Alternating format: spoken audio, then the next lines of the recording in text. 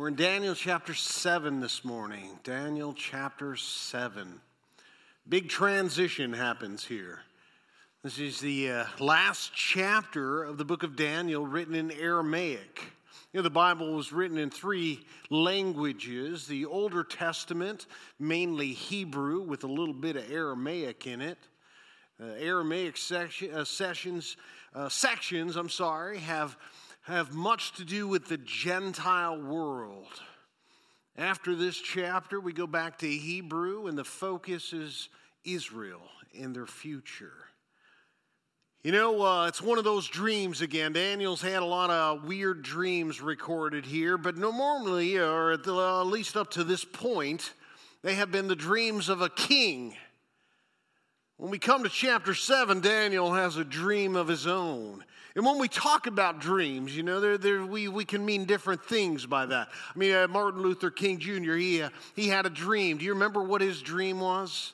He had 4 children, and his dream was that his 4 children would live in a nation where people would be judged not by the color of their skin, but by the content of their character. So a dream could be something that you want to accomplish one day, some place that you want to visit, a goal, so to speak.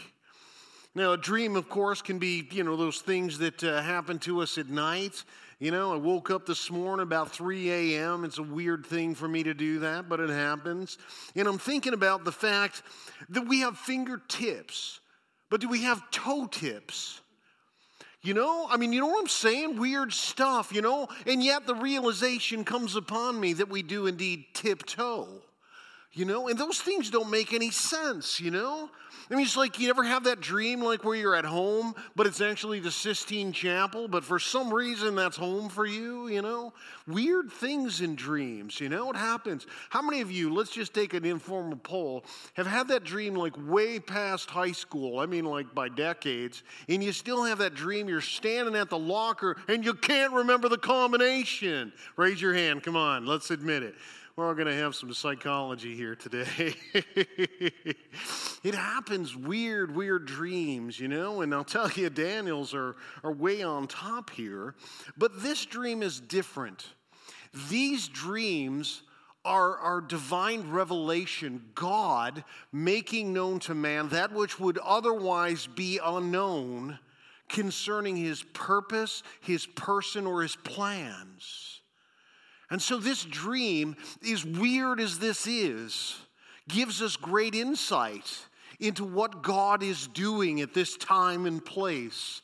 And friends, when we watch God work, we can learn much about him and learn how we ought to respond to him. So as we jump in here in chapter 7, in verse 1, we see that this dream or vision of Daniel, and when we think about these, certainly Joseph is a wonderful illustration of this. Joseph is what? He's like 17 years old. Then he has these 2 dreams. That the crops are all bowing down to his, and he's 7, and it doesn't make any sense. He surely doesn't feel like anyone's bowing to him. It doesn't happen until he's like 40 years old. But God is revealing to him what is going to happen. And Daniel, in this chapter here, we see the very same thing kind of issue. So in chapter 7 here, in verses 1 to 14, we're gonna see the first section of this dream, because it's going to be divided perhaps so we could look at it in 3 different ways. And the first perspective is a vision of world history, at least a segment of world history. And when we look at this dream, we have to kind of line it up with the timing of this dream. And we notice that it takes place in the first year of Belshazzar, king of Babylon. Now, you and I both know, because we've been studying this, that Belshazzar here is the king of Babylon. Now, Babylon has fallen to the Medes and the Persians. We saw that in previous chapters. So the timeline of this, it precedes that event that we saw in our previous chapter. So Daniel saw a dream and visions in his head as he lay in his bed. And then he wrote down the dream and told the sum of the matter. And so we see the timing of this dream having to do with world history. Now in verses 2 to 8, we see the content of these dreams. And they're most unusual. This sounds less like a dream and more like a nightmare. Because in verse 2, you will notice Daniel declared, I saw in my vision by night, and behold, the four winds of heaven were stirring up the great sea, and four great beasts came up out of the sea, different from one another. And so again, it sounds like a bit of a nightmare here. But one thing we'll see is all of these beasts that we're going to see all tend to be animals. When God pictures sinful man, it is always in the picture of them being an animal, a stubborn mule or a horse, or some other thing. And here we're going to see the first vision here is a lion with eagle's wings. So a bit of imagination here. The first was like a lion and had eagle's wings. And then as I looked, its wings were plucked off, and it was lifted up from the ground and made to stand on 2 feet like a man, and the mind of a man was given to it. Now, these beasts line up, remember, with that statue in chapter 2 with the head of gold and then the silver and then the bronze and then the iron with the clay mixed in. All of these seem to line up together, and if that's the case, then this lion would be Babylon, And as we recall, the king there, he was arrogant and he was powerful, certainly like a lion, But you know what? Because of his arrogance, you remember, God chased him took away his kingdom. He was eating grass like a wild beast. The dew was upon him. And that happened for a season, and God restored him. And so perhaps this lion, as many would teach, is Babylon here. As I looked and its wings were plucked off, no flying around. It was lifted up. After this, it was lifted up from the ground and made to stand on 2 feet like a man, and the mind of the man was given to it. Then we come here in verse 5 to the second of these beasts. And we discover a bear raised up on one side. And behold, another beast, a second one like a bear. And it was raised up on one side, and it had 3 ribs in its mouth between its teeth. And it was told, arise and devour much flesh. And this, of course, would line up with the Medes and the Persians. And, of course, the Medes and the Persians, while they were working together, one side was stronger than the other. And they had already conquered 3 nations here, representing 3 ribs in their mouth. So this would be the Medes and the Persians. We come to verse 6, and we find yet another beast. And after this I looked, and behold, another leopard with 4 wings of a bird on its back. And the beast had 4 heads, and dominion was given to it. Now, a leopard, would immediately, knowing Greece here, would point you right to Greece. And of course, you recall, thinking about a leopard and its swiftness, and 4 wings making it quick. I'll tell you, this leopard would have been Alexander the Great. By 33 years of age, he had already conquered the world. With swiftness, his armies moved. And so you have these raising of one kingdom, then comes the next kingdom, and then comes another. And it has been the case throughout all of history, my friends. Kingdoms come and kingdoms go. Some great football player, he's the one in the commercials, and then it's the next guy that comes along, and maybe it's does anybody watch professional basketball anymore, There used to be people to watch, but now it seems that the character level is dropping, even as the skill levels are climbing. It's hard to watch, Yeah. And so up comes one, down goes the next.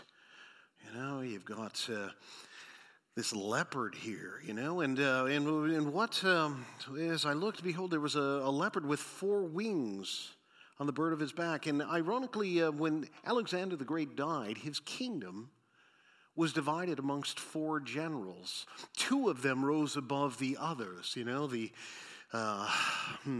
Seleucids and the Ptolemies. Divided up the whole thing. Egypt was a big deal. The Ptolemies were relatively tolerant, but the Seleucids were savage, just horrific against the people of God, Israel. And as we look at this, we see one kingdom after another, some seemingly having nothing to do with the people of God and his plans. But God's plan is considered in all of them. And as we come to the last in verse 7, we notice after this, I saw it in night visions, and behold, a 4th beast. And look at the description here. Terrifying and dreadful and exceedingly strong. And it had great iron teeth. And it devoured and broke in pieces and stamped what was left with its feet. It was different from all the beasts that were before it.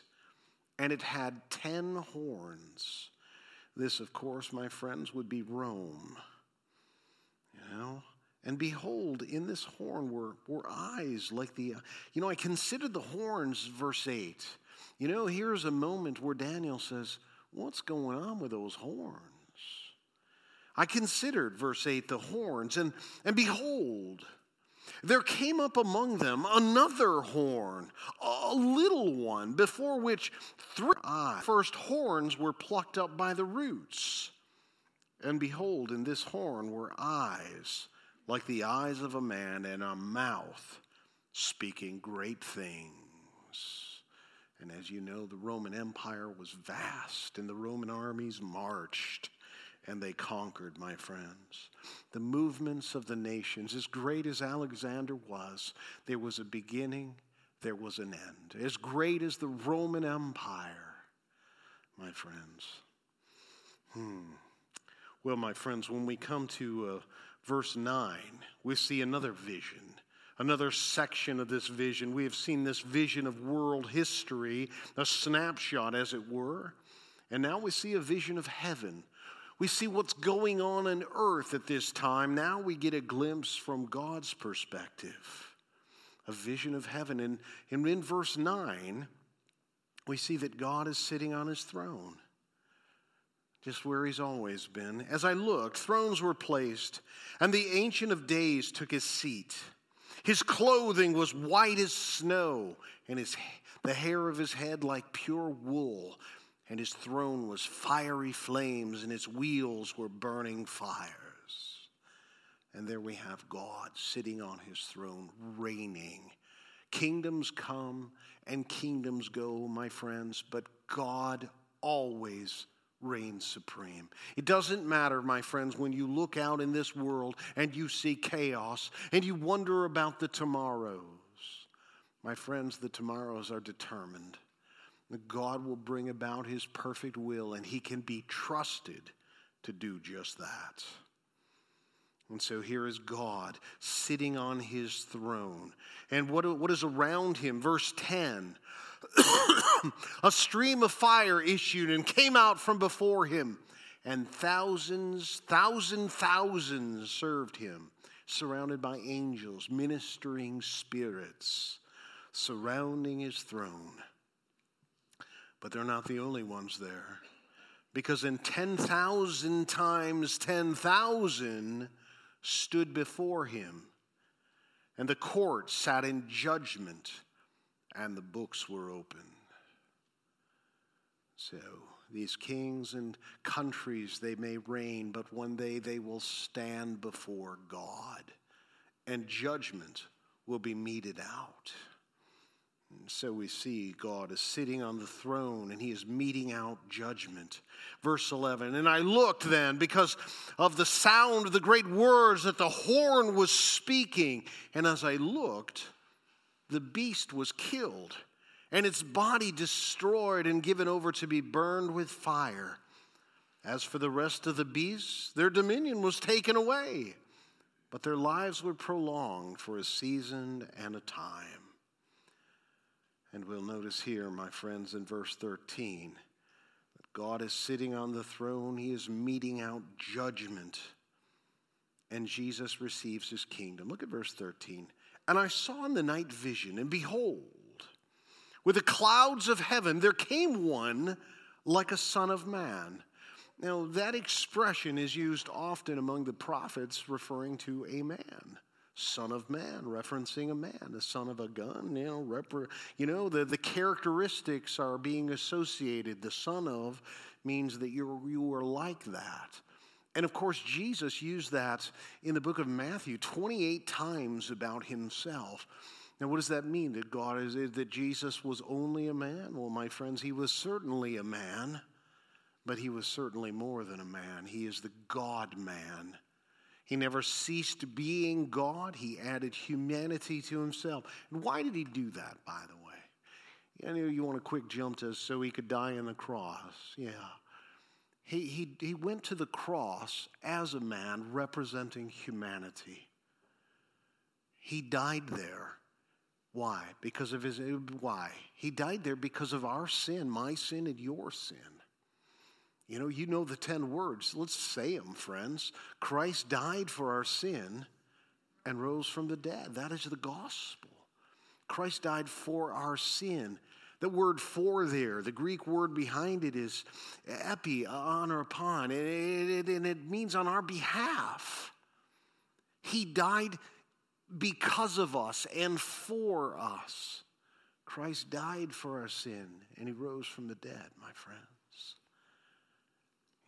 And there is a kingdom that yet waits. While these three things are history, one still awaits, my friend, when he receives his kingdom.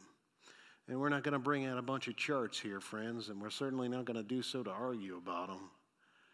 But we're going to see in just a moment that the Scripture interprets the Scripture for us. I saw in the night visions, verse 13, behold, the clouds of heaven, and there came one like a son of man. And he came to the Ancient of Days and was presented before him, and to him was given dominion and glory and a kingdom that all peoples, nations, and languages should serve him. And you will notice this, my friend, his dominion is an everlasting dominion which shall not pass away, and his kingdom one that shall not be destroyed. It is unlike every kingdom that has preceded and every kingdom that will come. These kingdoms, they come and they go. They have a life cycle and they are done. But the kingdom of God, Jesus sitting on this throne, receiving dominion and glory, will never end. Well, the third aspect of this dream, we have seen, my friends, a vision of a snapshot of world history, a vision of what's going on in heaven, and finally here, a vision of saints on earth. And I want you to notice here in verse 15, this was a bit unsettling for Daniel. As for me, Daniel, my spirit within me was anxious, and the visions of my head alarmed me. And I approached one of those who stood there and asked him the truth concerning all of this.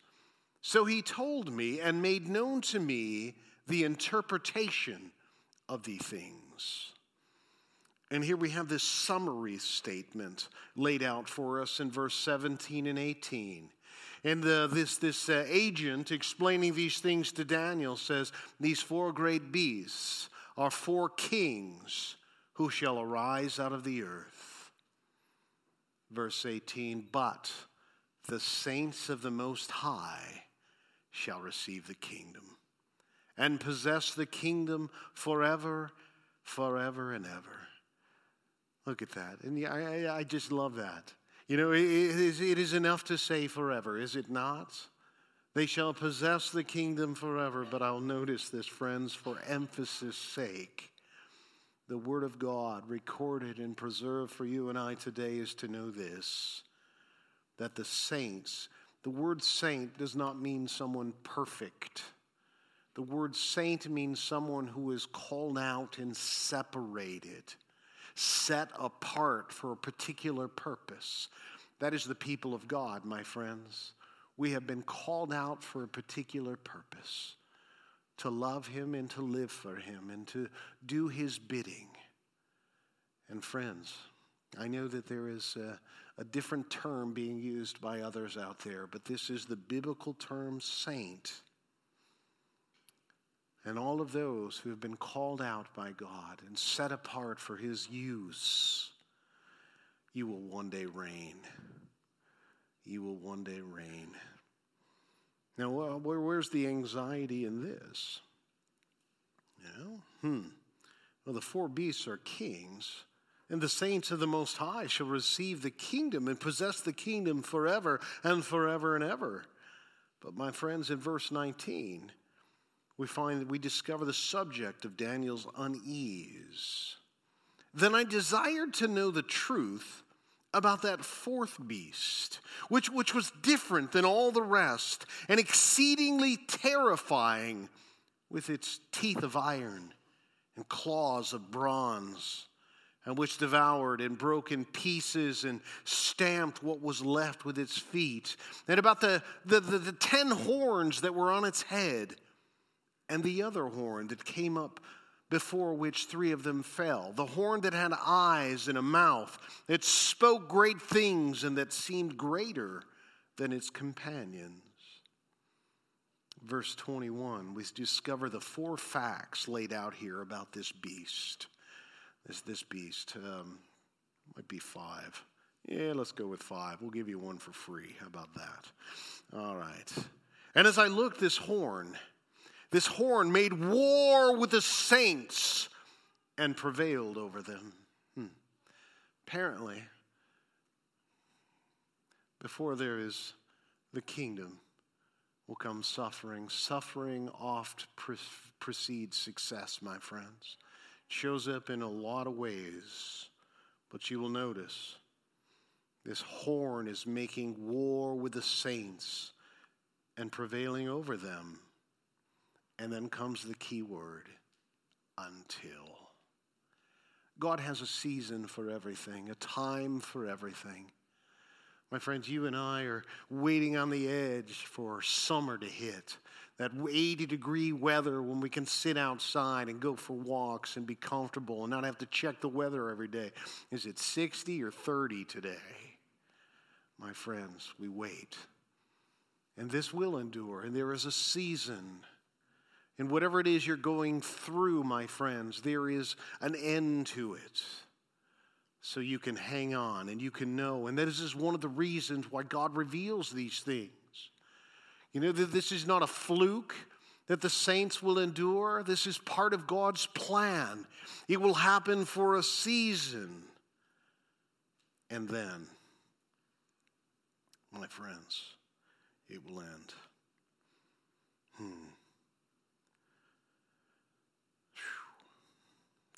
5. All right, the ancient days came and judgment was given for the saints of the Most High. Wow.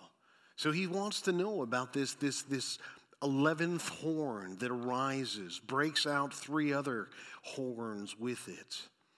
You know, that horn that came up before which 3 of them fell, and that horn had eyes and a mouth that spoke great things and that seemed greater than its companions. Well, my friends, one thing that we know about this 4th beast is he will devour the earth. Thus he said, as for the 4th beast, there shall be a 4th kingdom on earth, verse 23, which shall be different than all the kingdoms, and it shall devour the whole earth and trample it down and break it to pieces. And as for the 10th horn, out of the 10 horns, out of this kingdom, 10 kings shall arise, and another king shall arise after them, and he shall be different from the former ones, and shall put down 3 kings. But you will notice here in verse 25, He shall speak words against the Most High, and shall wear out the saints of the Most High, and shall think to change the times and the laws, and they shall be given into his hand for a time, times and a half. Interesting expression. A time, times would be 2.5, be 3.5. We won't get into the details here, my friends. But there are some who teach this time of tribulation, a time of Jacob's trouble. 7 years, and we're going to read about the weeks in Daniel here in a couple of chapters. But the first 3.5 years of this time of Jacob's trouble will be relatively peaceful. But the second part of this seven years, my friends, will be intense. But you will notice, my friends, verse 26, he will be destroyed by the Most High. But the court shall sit in judgment, and his dominion shall be taken away to be consumed and destroyed to the end. You see, even this reign of terror has an end. And in verse 27, we see the Most High will reign forever and ever. And the kingdom and the dominion of the greatness of the kingdoms under the whole heaven shall be given to the people of the saints of the Most High, and his kingdom shall be an everlasting kingdom, and all the dominions shall serve and obey him. So when we look at the impact of this dream, Daniel is alarmed. Here is the end of the matter, verse 28. As for me, Daniel, my thoughts greatly alarmed me, and my colors changed. But I kept the matter in my heart. Not unlike verse 15, you recall, as for me, Daniel, the spirit within me was anxious, and the visions of my head alarmed me. So Daniel, not knowing the meaning, has great anxiety. Daniel is alarmed by all of these things until he comes to the conclusion of what it all means. And so when we consider the impact of this dream, while Daniel is alarmed, you and I should be assured of this very truth, that whatever it is that you are facing this week, this year, God reigns supreme in the midst of it. God can be trusted. God is the resource that you must depend on because he is faithful, he is true, and he is good. God raises up and God tears down. He can be trusted. He is the only one to trust because ultimately he is the only one that can do anything about your circumstances. So you and I should be assured. Why? Because of this truth, kingdoms come and go, but God reigns supreme forever. God does not take a vacation. God does not nap in the afternoons. God knows your circumstances. Cry out to him, my friends. Seek his will, seek his understanding, seek his wisdom to know how to respond in whatever circumstance you find yourself. So as we do a Bible to go here, my friends, I repeat yet once again, kingdoms come and go, but God reigns supreme. And those who put their trust in him will one day reign with him. So fear not. In the end, we win. We know the end of the story. The end of the story is this: whatever it is you endure, it will be worth it. Whatever it may cost you here, you will be paid back 1 billion-fold. My friends, it is worth the sacrifice. It is worth the effort. It is worth sticking out and standing out and maybe never quite fitting in. But it is worth it. We know the end of the book, my friends. We know how it ends. God wins, and when he wins, so do you and I. We know the ends. So fear not. In the end, we win. And trust God.